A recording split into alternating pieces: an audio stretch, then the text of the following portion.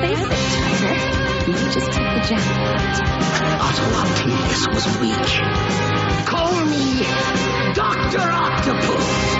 From now on, we're poison to Peter Parker and Spider-Man.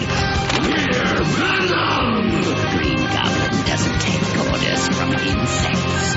The Green Goblin swats them into oblivion. It's a conspiracy, I tell you. They're all working together to raise my blood pressure! Tell me there's something better. Go ahead. Try. Welcome back to episode 3 of the Spectacular Radio. I am Zach Joyner, and I am joined, once again, by Mr. Greg Bishansky. Greg? Hi. And who else are we joined by? Oh, a special treat once again. Jennifer L. Anderson, the talent coordinator of Season 2 and the post-production assistant of Season 1, and the series supervising producer and story editor, and one of its writers, Mr. Greg Wiseman. Oh. Hello. Is this episode 3 or episode 2? Oh, it's episode 2, but we were doing a fan section in between where a small panel of fans discusses the episode, so it's technically episode 3. You're doing odd-numbered episodes. Yeah. Cool. We're odd as usual, Greg. Yes, we're always odd. I mean, I feel weird. That. I feel weird on the even episodes. I've never been an even person. Yeah, you definitely aren't an even person. Never. But anyway, before we talk about the episode, since we're all nerds, I thought I would ask, what did everybody here think of Captain America: The Winter Soldier? Bucky. Yeah, he was awesome. I love Bucky. Okay, sorry. You a fan of Bucky Cap there, Jen? Oh, yeah. Oh, Bucky Cap. Every time Bucky had the shield, I was squeeing. Every time he was holding it, I was like squeeing like a little fangirl that I am. Well, Chris Evans says he's going to retire from acting after his obligations playing Captain America are done, so you never know, they might make Bucky the new Captain America once that happens. I'm okay with that. And Greg, what did you think of it? I thought it was great. I really did. I'm not sure the title works, honestly.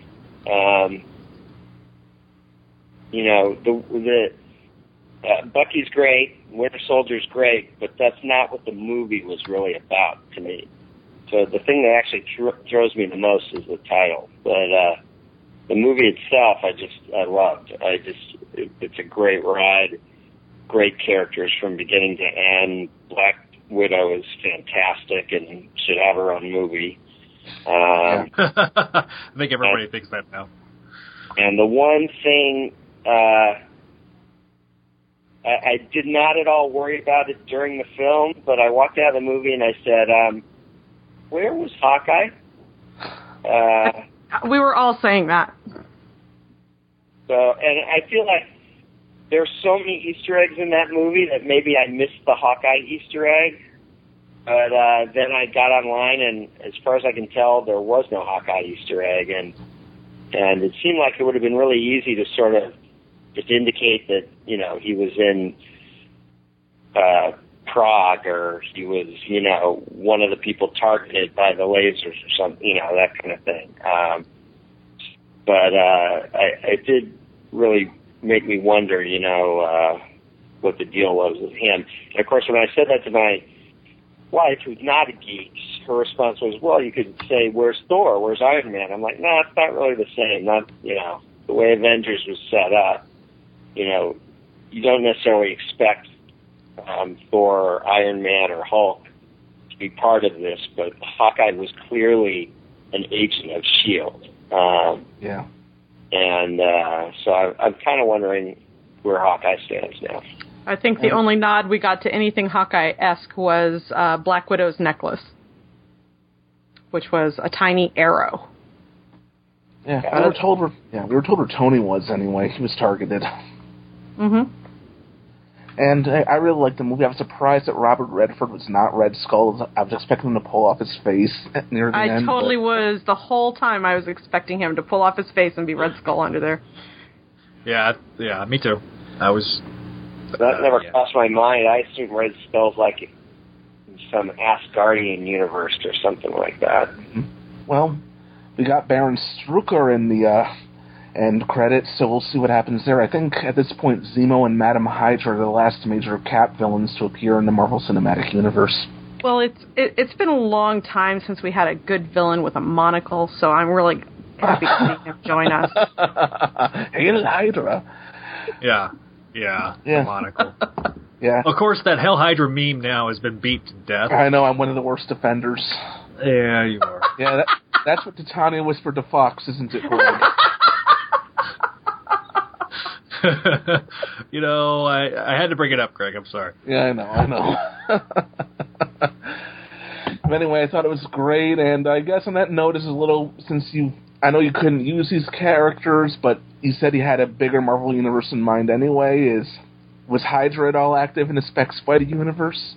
Well, in the sense that Hydra had been active for decades, then I suppose the answer is yes. We didn't have any specific plans for Hydra. I think that, down the road, I had some thoughts about Nick Fury, and once you bring S.H.I.E.L.D. in, then Hydra's not far behind. But, we definitely had plans for Captain America. The idea was that the whole idea, what we would eventually establish is that in the attic, Uncle Ben had this whole Captain America collection. And so down the road, and it wouldn't have been soon because as far as we were concerned, Captain America was still frozen in ice during the first few seasons of Spidey. Because, again, it was sort of 1962, 63, reborn as 2008, 2009. But eventually, when Cap showed up, what we'd learn is that via Uncle Ben, in a sense, Pete's inspiration for putting on the costume in the first place was really Captain America. I love that. The whole idea of putting on a super suit comes, as far as Pete's concerned, because Uncle Ben was such a big, huge Captain America fan. So it was sort of like, okay, I'm Captain Spider, and we might even have had him say, that was my first thought for the name was Captain Spider, and That's awesome. It doesn't roll off the tongue though, but I love that. Yeah, I think there actually was a comic that they did something similar with Ben having old comic books and Captain America was brought up. So that's really cool that you would have brought that element even into the show. That's cool. But I mean, all that's with a huge grain of salt. It's not only about, hey, that means that we'd have been around for more seasons, but it also means that Marvel and Sony finally agreed to allow us to use those additional characters. Where we stood during the 2 seasons that we did do is that those characters were all off limits. So we had ideas for what we would do with other characters. The most fleshed out ones were for Human Torch and Kingpin, but we weren't allowed to even do Kingpin, even though Kingpin's first appearance was in Spider-Man. Yeah, because at the time he was considered part of the license for Daredevil, and I'm sort of mystified that they're able to do Quicksilver and Scarlet Witch in both the X-Men movies and the Marvel Universe movies, because my understanding from those years was that every single character was assigned to one license or another. And so the fact that Marvel's not objecting, if Marvel feels they've got the rights to Quicksilver and Scarlet Witch, I'm surprised they're not objecting to Fox using them in the X-Men movies and vice versa. And I think part of it must be that for whatever reason, Marvel has a better relationship with people at Fox than they did at the time with the people at Sony, because it seemed to me like Sony and Marvel were always kind of fighting. Always. Mm-hmm. Well, and hey, kudos to Marvel for getting Quicksilver onto the screen before Fox could by a few weeks. Yeah. You think that was kind of purpose? Like they're like, oh yeah, we have to do an after credit scene anyway, so let's just go ahead and introduce these characters. I think I think there was some coordination there. It seems like, to me at least. Maybe I'm wrong, but yeah. Yes. I think the Marvel Quicksilver looks better than the Fox Quicksilver. Oh yeah, me too. But anyway, that's just me. Anyway, interaction, Spectacular Spider-Man. Yeah. All right, enough of. Okay, you brought in Electro, and he's been in most adaptations before, and I like your take on him. But one thing that I've noticed that there's never really been a straight-up adaptation of the comic book version of Electro that was that same petty thug in the weird costume. I mean, the 90s show made Electro the Red Skull's son and a Nazi terrorist. In an episode starring Captain America, so that segues back to our previous discussion. Yeah, there you go. It all comes full circle. Yeah, so, how did you approach Electro when you sat down to adapt him? Well, to a certain extent, a part of it had to do with where we were placing Electro in our arc.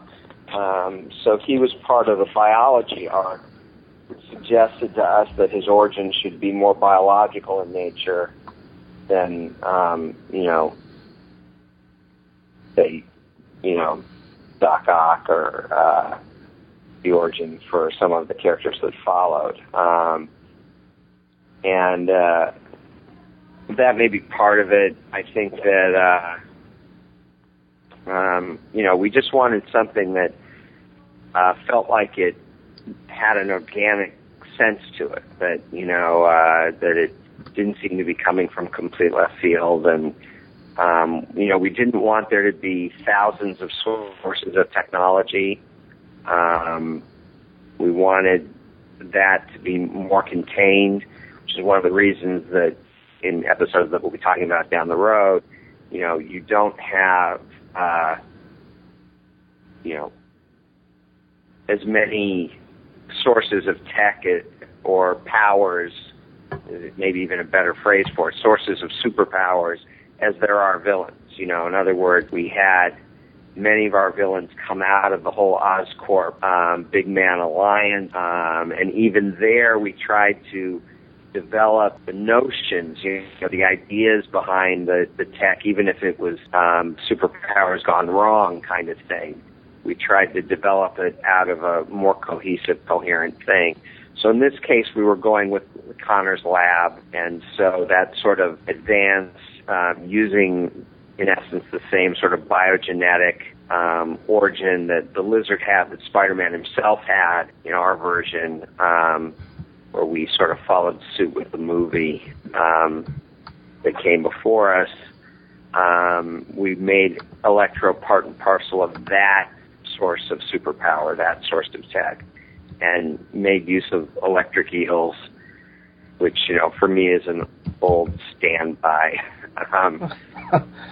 We used them in gargoyle stuff, but, it just felt right, and that's what it comes down to. As for the visuals of it, in the old suit, we tried to, in essence, create a version, an iconic version of Electro without the sort of silly face mask. In other words, that sort of starfish shape to the mask we tried to emulate through the electricity itself, as opposed to just having this sort of starfish lightning bolts flying off his face as part of his mask. We were like, no, we're actually going to do electricity that's coming off in that shape, so that he still felt like an iconic, classic Electro look, but it was more contemporary, sort of less of a goofy costume kind of thing, and that the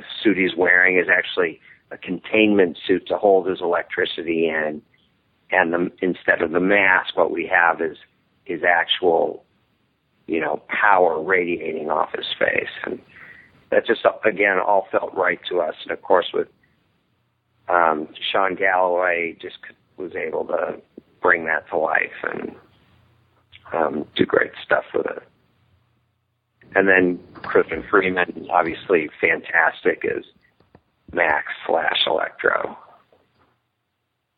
Yeah, on that note, I believe it was Jen who hooked you up with Crispin Freeman. Yeah, I forced Crispin on Greg. Yeah, I mean, Jen introduced me to Crispin back in 2001?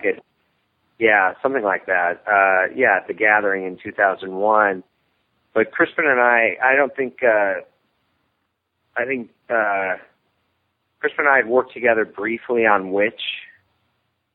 And certainly that it was Jen's introduction. That's how I met Crispin and why he got the part in Witch. But I feel like Crispin probably auditioned for us for Spider-Man and didn't obviously get the role of Spider-Man, but impressed us, and not just me, but Jamie Thomason, our voice director, and everyone else, so that when, we suggested him for Electro, everyone was like, yeah, that sounds great, kind of thing. Yeah, I've been a Crispin Freeman fan since he was doing anime dubs, and decided that there was no way this guy should just be doing anime dubs, and introduced him to anyone and everyone that I possibly could in the industry. And thankfully, his talent got him some pretty amazing roles, and now he's working all the time. Yeah, nice. He's busy. Definitely. And obviously he played multiple roles for us on Young Justice as well. He's great. It's really great at sounding angry also. Every character he played on Young Justice was pissed off. He's the angry Whoopi. We'll see Electro Whoopi in a bit, but so Jen, how did you meet him? How did I meet Crispin? The internet. I like you met everybody else. Yeah, seriously, I'm such a nerd. I think there was like a mutual Yahoo group that we were on, but I was a fan of his voice work, and we had got to talking animation and our roots of animation, and it got to, Gatchaman and Battle of the Planets and stuff, and Robotech, and we went off on this big conversation about old school anime, and I was like, this guy's got to be, he's as big as nerd as I am, so we got to talking like that, and the conversations just went on, and eventually I was also friends with the girl that would become his future wife, but I didn't even know that they were dating at the time, and he came out to visit, and we all got together and went to Medieval Times, because that's what nerds do. That's awesome, yeah. But that was the first time I met him in person. He's a great guy, extremely smart, loves to learn, loves to teach. And if you ever get a chance to take one of his voice acting classes, highly recommend. Excellent. He's a great teacher. Yeah, I attended one of his panels once, his mythology and animation panel, back when The Gathering was still a thing, and it was a lot of fun. Very, very bright man. And now for a bit of a pedantic question, because a friend of mine was wondering, how does Electro eat? I like this question. It's made me laugh. Everything's microwaved. Well, I think the basic thing is that what we tried to imply over time is that he had to, in essence, train himself. In other words, to hold back his electricity, to allow him to eat and drink, and over time he managed to control it to a certain degree. His problem is that he's constantly generating this stuff. And the containment suit allows him to hold on to it. But the trick is, can he shut it off, or lower the voltage for long enough to do things like eat and drink, etc. Get a freaking cup of coffee. Right. I love so. The idea for all the characters is that they had certain vulnerabilities, kryptonites, if you will, the villains. But, what we wanted to show is that, Spider-Man was never going to be able to beat these guys the same way twice. So some of his problems got fixed. And in fact, probably more would have been fixed if Max hadn't been sort of so emotionally destabilized by what went on. That if he had been able to stay a little more lucid and a little less reactive, he probably could have controlled it even more than he did. But, his own sort of madness, in essence, gets in the way of him leading an even more normal life than he might have been able to lead if he had not kind of gone nuts. That being a clinical term, going nuts. But very cynical. Well, he has that one line that he wanted to go back to school, meet someone, and have a life. Well, he met Otto and made a life with him. Yeah, he definitely sort of latches on to Otto. And they make such a cute couple. Hey, Greg, is he the gay character on this show? You have one in every show. Oh, dear. I never thought of it that way, really. I think of it as a more... he looks to him as more of a father figure. But, yeah, maybe, who knows? I don't know. I'm not opposed to it. Yeah. Well, there was I don't think that relationship is, but that doesn't mean that Electro isn't gay. Yeah, there was that scene in Marvel Knights where he goes to this brothel of shapeshifters, and this shapeshifters turning into all these different superheroines, saying, "Who do you want for the night?" And Electro says, "Well, I learned a new side of myself in prison," and then the scene gets cut off. But are you kidding me? I'm not kidding you. I'm not. It's like they let me write it. I'll send you the scans later. Okay. Oh, no. And speaking of Electro, while the movie isn't out yet, based on the previews, they seem to be adapting a lot of your Electro. The mutated electric eels are seen in the trailer. Yeah, I'm always hesitant to sort of say, hey, look, it's our show, because, we're all working off of the same source material. And just because they came up with the same idea doesn't mean they got it from us. They could have come up with it via the same process we came up with it. But, there's something validating, even if that's the case, there's something validating about the notion that they came up with it in a similar vein. And then, of course, if it turned out that, oh, yeah, they like Spectacular, that'd be even better. But I don't know that. One can dream, I suppose, but I don't actually know if there's some big Spectacular fan involved in the making of the live-action movies.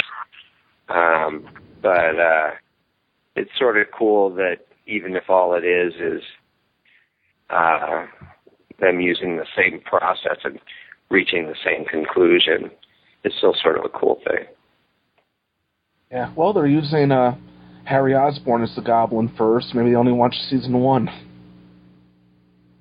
Well, I don't know. I don't even know if that's true. I've seen the preview also, but, previews can be misleading. I think until we actually see the movie, I wouldn't take too much for granted about how and what they're doing until we see it.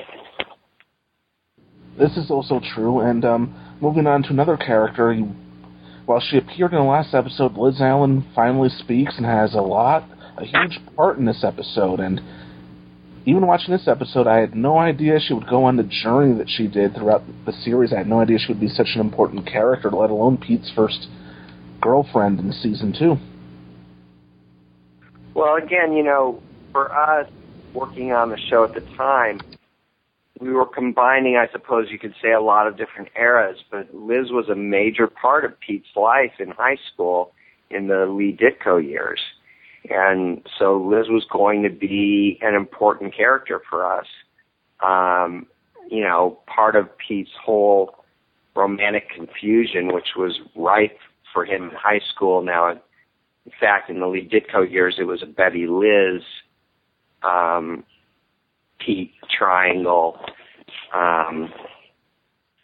And for us, you know, the high school kid dating the adult was a little weird.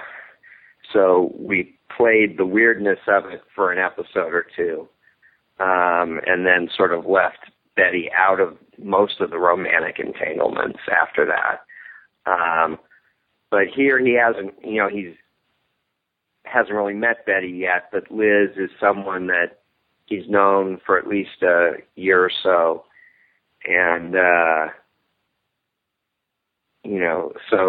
and she's Flash's girl, from his point of view.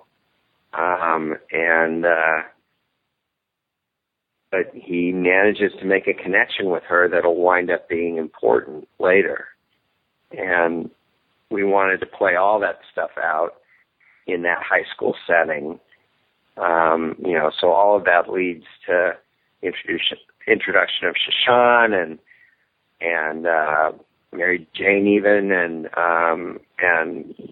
and sort of our multiple females of interest to Pete. And one of the things I pitched on the show from day one is that, Pete is a 16-year-old guy, and he is madly, passionately in love with whatever girl happens to be standing in front of him at any given moment. And if Liz is there filling his attention, he's going to be really into Liz, unless she gives him a reason not to be. Which, of course, in this episode she did, but they also have real moments of connection there because Pete's a decent guy and he's passionate about science. And Liz can sort of recognize that intelligence and that passion and find it appealing, particularly when she's dealing with Flash, who tends to take her for granted. And Flash is a decent guy, too, down deep, but Flash has a lot more trouble accessing that aspect of himself than Pete does. Yeah, I love the dialogue in this episode. I don't think you understand. We want your grade to go up, so kudos to that line, or was that Kevin Hobbs' line? But either way, I love that. That was a great moment, and I think Liz and Peter have a lot of great moments. The first night he tutors her, and she's just texting and chatting on the phone, and then he runs off, and all of a sudden, that's hot. Yeah, how real that scene is nowadays. I mean, it happens all the time. You go out with somebody and they're constantly on their phone. It's even worse than it was even back then. So it has a lot of... talk about me like that. I mean, please. Sitting right here. I know, Jen, and I'm sorry. Right. But last time, you were just on your phone. Texting away at Greg, who was right across the table. I mean, it was awful. Well, and one of the interesting things about doing Spectacular is you look at the Lee Ditko stuff and the Lee Ramirez stuff, and so much of it is not dated. But the one hugely significant change, you can talk about computers and you can talk about all sorts of stuff, but all that is just a sort of evolution. In other words, no, we're not dealing with big, huge, reel-to-reel tape anymore, but we're dealing with flash drives. But it's still just an evolution. The big sea change in modern society is the cell phone. And so incorporating cell phones into, the 1960s world of Spider-Man was one of our biggest challenges, but ended up also being one of the most rewarding aspects of contemporizing that old canon, because Spidey works with cell phones. Spidey was a cutting edge character at the time. It's not hard to keep him on that cutting edge, but it was definitely something that we had to give a lot of thought to in multiple ways, incorporating it, and then you try and just play characters real, which is that. As long as she views Pete as simply this sort of pushover, someone she has no respect for, she has no interest in him. But the moment he sort of says, look, I'm not going to be that guy, I'm not going to put up with this shit, call me if you really want to learn, suddenly she has respect for him. And once she has respect for him, she can look at him in a different light and realize, this guy's not bad looking, and he's smart, and he cares about shit, and, and suddenly he becomes actually attractive to her. And none of that happens until he sort of stands up for himself enough. I don't want it to be about him blowing her off. That's what she found attractive. But I think what it is that it's about establishing that he's a person who deserves respect. And I do think that is what suddenly made him more attractive to her. And I think what's interesting is that, for example, with the nicknames, we tried to, how a character referred to Peter Parker had a lot to do with what their relationship was, whether, or Spider-Man too, for that matter. But, so she starts out calling him Petey as this sort of contemptuous thing. And then Petey really becomes a term of endearment for her, and for him. I don't think he ever really loved being called Petey, but he got that ultimately for Liz, that was a term of endearment, and so he accepted it. And we tried to think about all this stuff. Well, mission accomplished. Every character had a nickname for him. I mean, Rhino called him the Webhead. I mean, everybody seemed to have their own differing relationship with him. I mean, in the current comics, the Goblin calls Spider-Man Bug all the time, and it just drives me nuts because I just don't think that's something that he would say. Yeah, and speaking of nicknames, I mean, Spider-Man's the one that first calls Electro, which was cool. I like that we came up with that. I mean, how we named our villains was as important as how we created them, So, in essence, Vulture names himself, but he's doing it based on misremembering what Norman says in the first episode. But Electro, came, I guess you could say he came very close to being called Lightning Butt, but, I love that bit. I love it. But, the notion of someone just starting out of nowhere saying, I'm Electro, is tougher for us, but it's easier when, Motormouth Spider-Man is rattling off goofy names for this guy, and one of them, Max finds kind of appealing, which is the Electro name, particularly when he doesn't want to self-identify as Max anymore. And so all that was fun. And then, talking about all these sort of writerly things, and really, though, the thing that should get the most credit is the work that Vic and his team did on this episode, because they just came up with all these great ways, even in Electro's very first appearance, for him to use his powers. It's more than just throwing a lightning bolt here, throwing a lightning bolt there.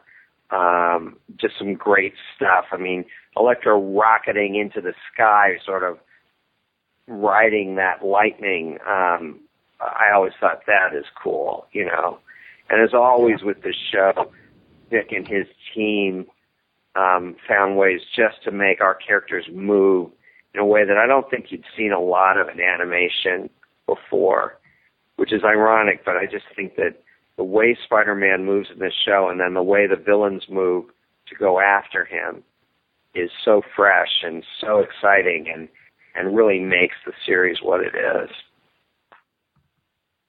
Yeah, and I also love all the little touches, like the itsy bitsy glitter ringtone. Yeah, I mean, we're trying to follow through on everything as it makes sense. This idea of, on the one hand, May respecting Peter and having trust in him and faith in him and knowing he's a good kid, but still feeling like, look, I'm the parent here, and we're going to set some rules, and you've got to stick by those rules. And so you've got to call in, and if you don't, I'll be calling you, and I'll expect you home at a certain time unless you've called, that kind of thing. And some of that literally comes out of my relationship with my parents. I mean, I was a good kid, and my parents trusted me.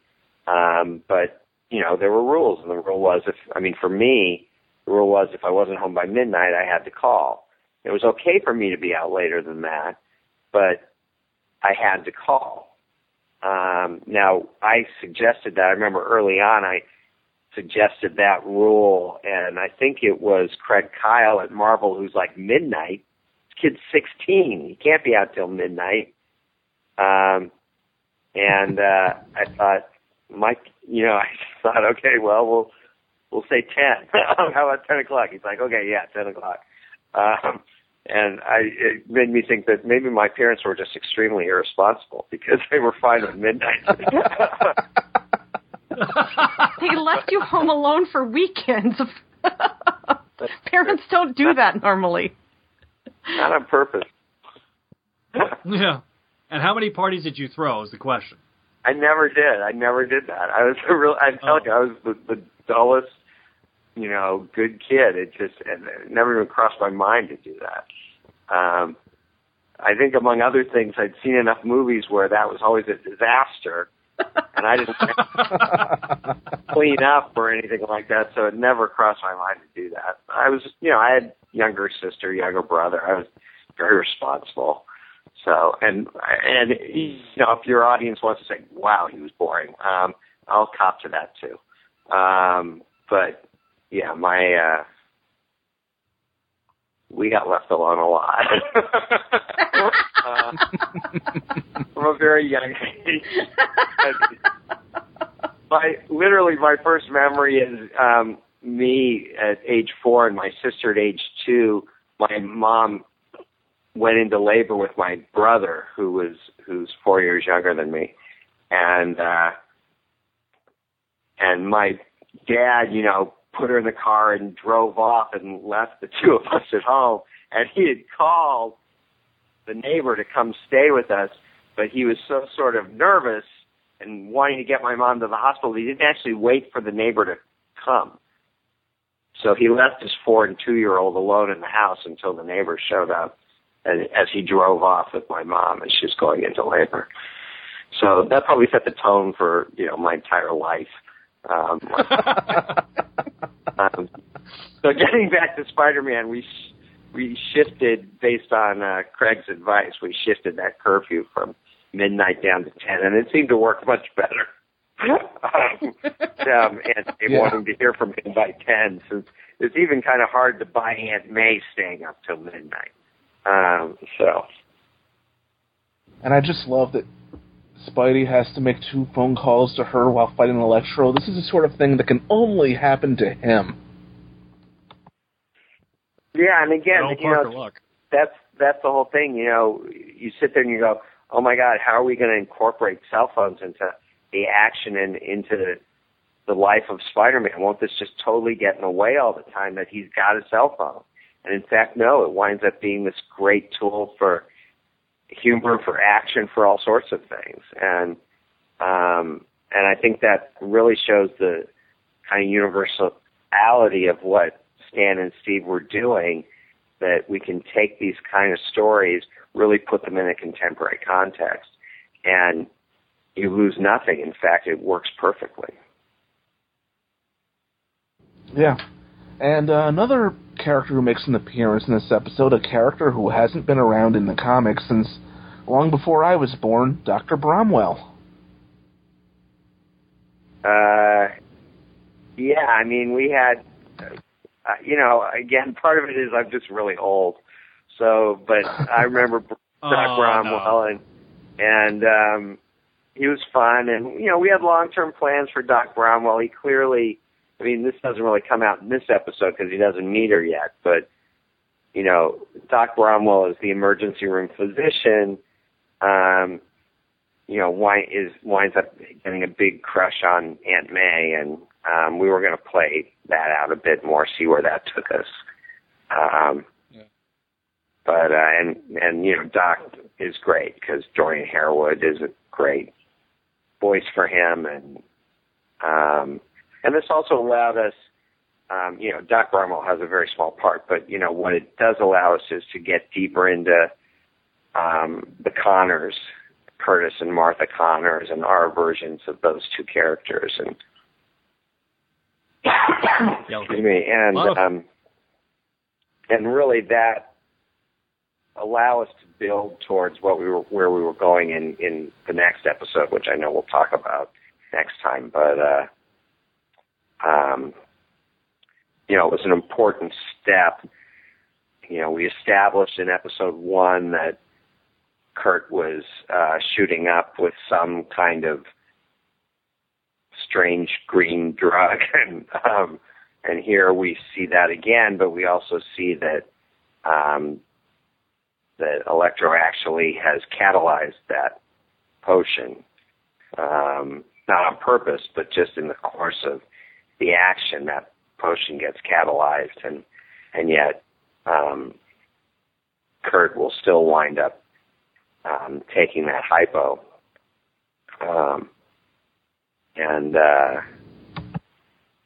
which is obviously going to change his life in a major way in episode 3.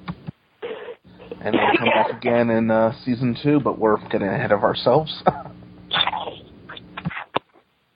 It's hard not to, because everything was so intentionally interconnected.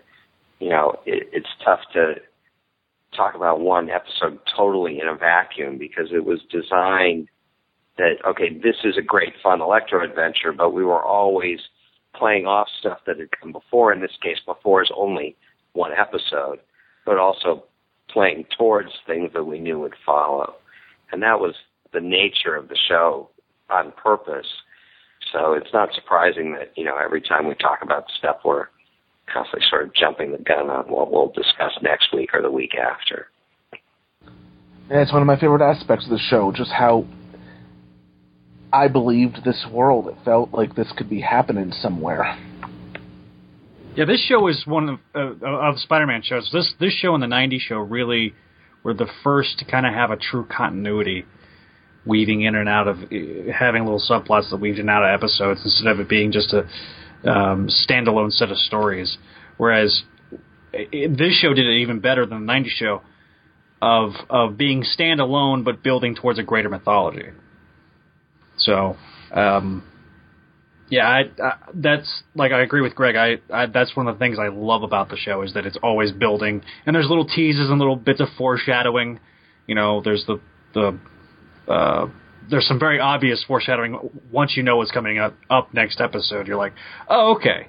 So that's one of the cool things about going back now and looking at the show even years later and seeing all these little touches that you guys put in visually to kind of wink and a nod for the next episode or for a couple episodes down the line. Yeah, and all of that was planned out way in advance. Had the big bulletin board with the multicolored index cards, which I do for everything. I'm a creature of habit, but one of the reasons to have that bulletin board and all that is so that we can plan that kind of thing. We can figure out what pipe we need to lay, what hints we want to do, what foreshadowing, what we want to do to remind the audience of beats that we've already established, but we're like, this is important, so we're going to reinforce it here. All that stuff was up on the board, or at least nearly all of it was, so that we could keep track of it and make sure it all got in there. And, it leaves us room to discover things as we go, and we were, if we found something that was working, we were quick to start adding that in as well. But it was always good to have that, master plan up there on the cork board. To this day, I will always wonder what would have come next. I saw your interview for the Marvel Animation Age, and you emphasized you had very big plans for Hobgoblin, which laments the fact that we didn't get a third season, because Hobgoblin's one of my favorites, but we'll discuss him more when we get to Roderick Kingsley. Cool. And let's see. Zach, do you have any other questions? I think you stole half mine, but yeah, I'm good.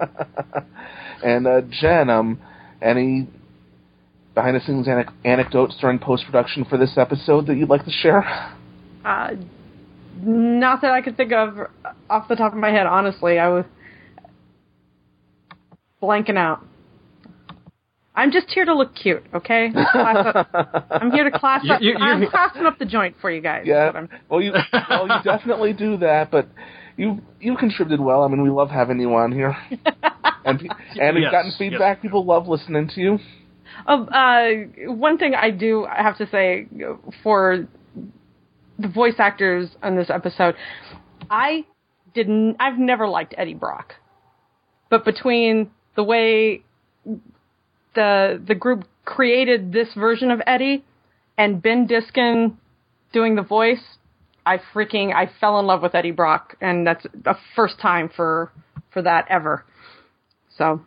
Yeah, I mean, we wanted Eddie to be a sympathetic character who starts to turn dark as the season progressed, and Ben sort of was able to really capture that. I mean, Venom was one of the characters that we held auditions for, as opposed to, for example, Electro, we did not hold auditions for. We just cast Crispin in the role. But, for the role of Venom, that was an important enough role to Marvel, certainly, that we held auditions. So, in order to get the role of Venom, he had to do both his Eddie Brock voice and his Venom voice. And I think, we were unanimous about choosing Ben for that part. And he just did a great job at taking Eddie from this, pretty sympathetic, sort of older brother figure to Peter, to being one of his, greatest enemies, emotionally even. So it was a great ride, and Ben does a great job, and Ben is pretty, Eddie is pretty heroic in this episode.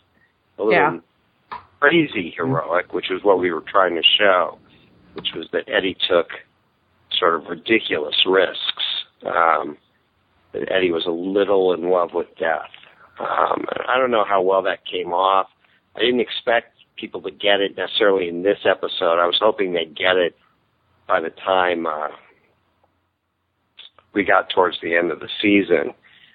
But, that whole idea of Eddie having lost his parents in the same plane crash that Pete lost his parents in, and that for Pete it had made him be someone who valued life, and for Eddie it made him be a little fascinated, a little in love with death, so that he's a risk taker in a kind of negative sense, and we tried to, at least in this episode and the next one, which again we'll talk about, but plant a seed of that, where Eddie takes chances that are a little crazy, because there's a piece of him that has a little bit of a death wish in there. And again, I have to agree with Jen that Ben just does an amazing job. Yeah, wait till we get to the Venom episodes, and then it's double amazing. Yeah, we're gonna have a lot to say there. Venom is one of the most controversial characters in Spider fandom. Yeah, he's one of those that there's a lot of people that love him, and then there's a lot of people that can't stand him. And I'll say this: you mentioned this, Greg, about him being kind of a darker mirror image. And visually speaking, it seems like Venom's always been like that, but not necessarily characterization-wise have we seen that. And it's really nice to see that through this series, you start to plant those seeds of him being both in and out of the costume, a darker image of Peter Parker. Yeah. Starting. Yeah, and again, all that was very intentional. If you look at the original version of Eddie Brock, his connection to Spider-Man, I mean, forget Pete, but even his connection to Spider-Man is very tenuous. And so we wanted to try and create an origin for him that justified him being such a dark opposite to Spider-Man. so that was why we made him, more or less a contemporary of Pete's. He's a couple years older. But that they basically grew up together like brothers. They lost their parents at the same time, and then you have a sort of saving grace for Pete is that he had Ben and May, and Eddie didn't have that, and so there's a darkness in Eddie, but it's coming from the same place. It's just how these two very different kids chose to survive the death of their parents is very different. So that sort of dark opposition was very much intentional, to try and bring an origin for Venom and Eddie Brock that seemed to justify what Venom ultimately becomes for Spider-Man. Whereas the origin as presented in the original comics, you're sort of like, really? That's why? And yeah, he kind of comes... Which is exactly why I never liked Venom to start with. Same. Speaking of Venom, Stan Carter got his first line in this episode, too. I was chatting back and forth with Greg Bachansky about, it's like, is this the first time we see him? Because he tries to get Electro to come down to the station, and I'm like, Stan Carter. Yeah, I know that guy. Sin Eater. Yeah, I mean, we wanted to populate our world, and we wanted to populate the world with interesting characters that would make, people who didn't know Spider-Man all the ins and outs of his universe. If you meet Doc Bromwell and you aren't familiar with, all the back issues of Spider-Man, he's just the emergency room doctor. If you meet Stan Carter and you're not familiar with this, he's just a cop, But what we wanted to do is make sure that all those characters, as much as possible, were named characters from the canon, and all of them have the potential to be a lot more interesting. So that, we had plans for Stan, but whether they would be exactly what was in the comics or not, I'm not going to get into. But, we wanted to show that though Stan is, I suppose, well-meaning, he's also winds up being part of the problem as far as, Max Electro is concerned. And that became, again, part of our modus operandi throughout, We're going to have two cops, let's not make them generic. Let's make one of them Gene DeWolf. Let's make one of them Stan Carter. And we know we have at least a clue of where they might go down the road. No guarantees, but at least to pay attention to these two, because even though right now their roles seem very functional. And it was also very interesting to make Stan basically sort of more sympathetic to Spider-Man and Jean, more hostile to the notion of a vigilante. Mm-hmm. Especially considering where Jean ends up. Yeah. I think she was doesn't end well with Jean. She was in love with Spider-Man in the comics. It's been a while since I've read those. Yeah, it was established after she died that she had a thing for Spider-Man. But she was attracted to him. And then Greg and I have talked about this on and off, but I think Joe Wade, the FBI agent, he doesn't appear in this episode, but I was like, really? Joe Wade? Yeah, Agent Wade's not a well-beloved character in Spider-Canon. I'm a Clone Saga fan, so yeah. He appeared back then. We'll get to sheer strength in about a year. I know. I'll talk about him then. So. But, I think we've pretty much covered this. And do either of you have anything you'd like to plug? Yeah, I do. I mean, as always, ad nauseum, I'm sure, I definitely want to plug my books. There's Reign of the Ghosts, which is out now. You can order it on Amazon. You can buy it at bookstores. If you go into a bookstore and they don't have a copy on the shelf, you can order it from any bookstore. And that's my first novel. It's out now. The second book in the same series, Spirits of Ash and Foam, is out July 8th. You can pre-order it now, and I would very much appreciate it if you did.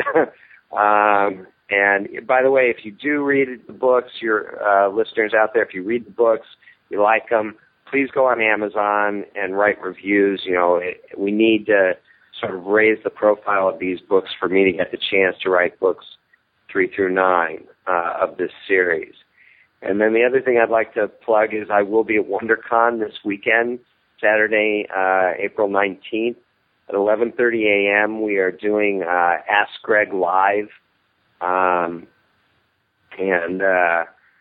So it'll be like a Young Justice meetup. We invite cosplayers, people who have questions.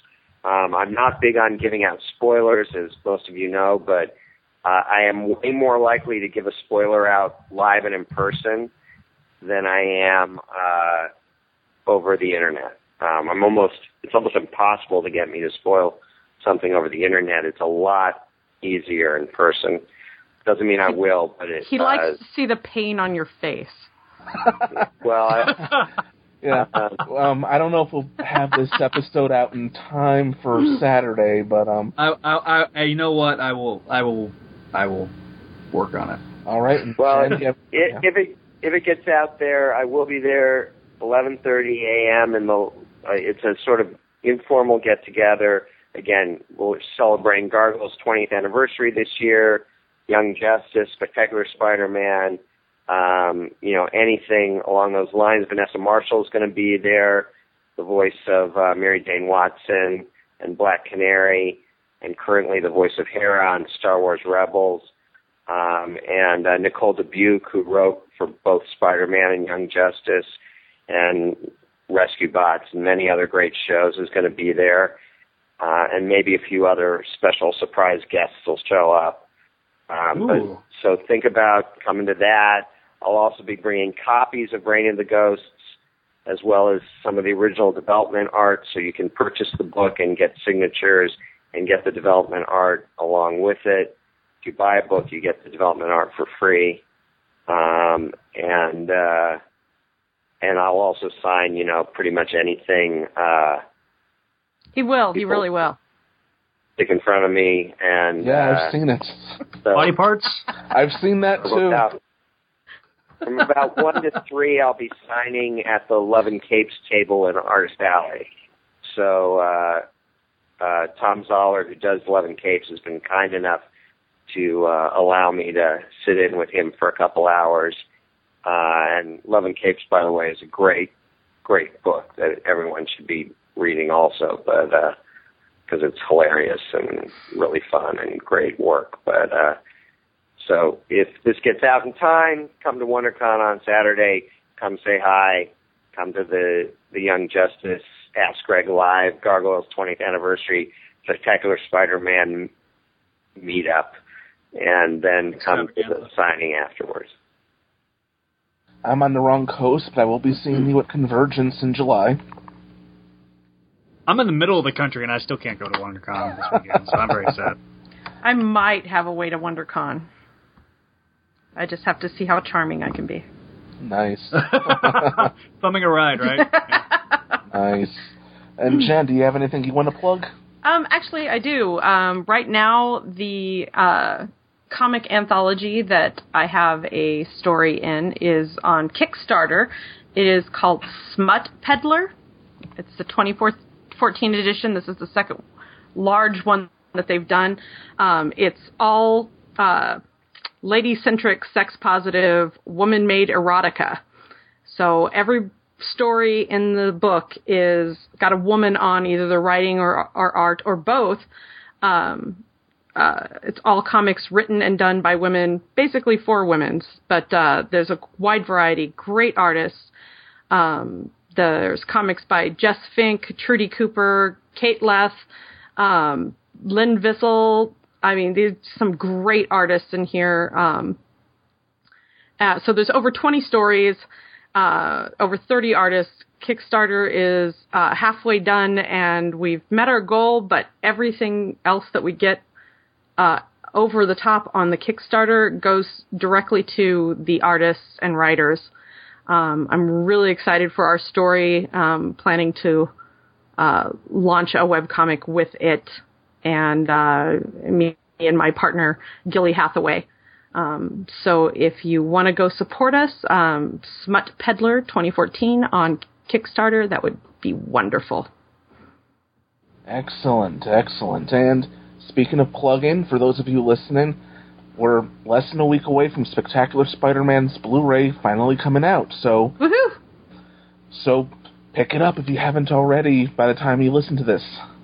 There will be a link up on both Spidey-Dude.com and SpidermanCrawlspace.com to the Amazon. If you haven't pre-ordered it already, why haven't you? If you're listening to the show, why have you not pre-ordered that? And it is also available probably at any and all... there are video stores out there. I know that seems like nowadays with Blockbuster being gone, but anywhere you can pick up, even at Walmart or whatever. Best Buy, Walmart, stuff like that. So yeah, definitely pick it up and listen to this show after you watch each episode. See, yeah. Cool. It all connects back together. The circle of life. Circle of life, yeah. All right, I would like to thank you both for joining us, and hopefully we'll see you both next month. Thanks for having me. That's good. Thanks a lot, guys. All right, that's the episode. So we thank you for listening, and want to give a shout-out again to Greg Weisman and Jennifer L. Anderson for being a part of the show again this episode. We'll see them hopefully in May when we get the third episode of Spectacular Spider-Man cartoon out. But next episode, we're going to have the fan panel of myself, Gerard Delatour, and Greg Bishansky and Jesse Garrett. So stay tuned for that. But we'll see you next time here on Spectacular Radio, a Spidey-Dude.com production.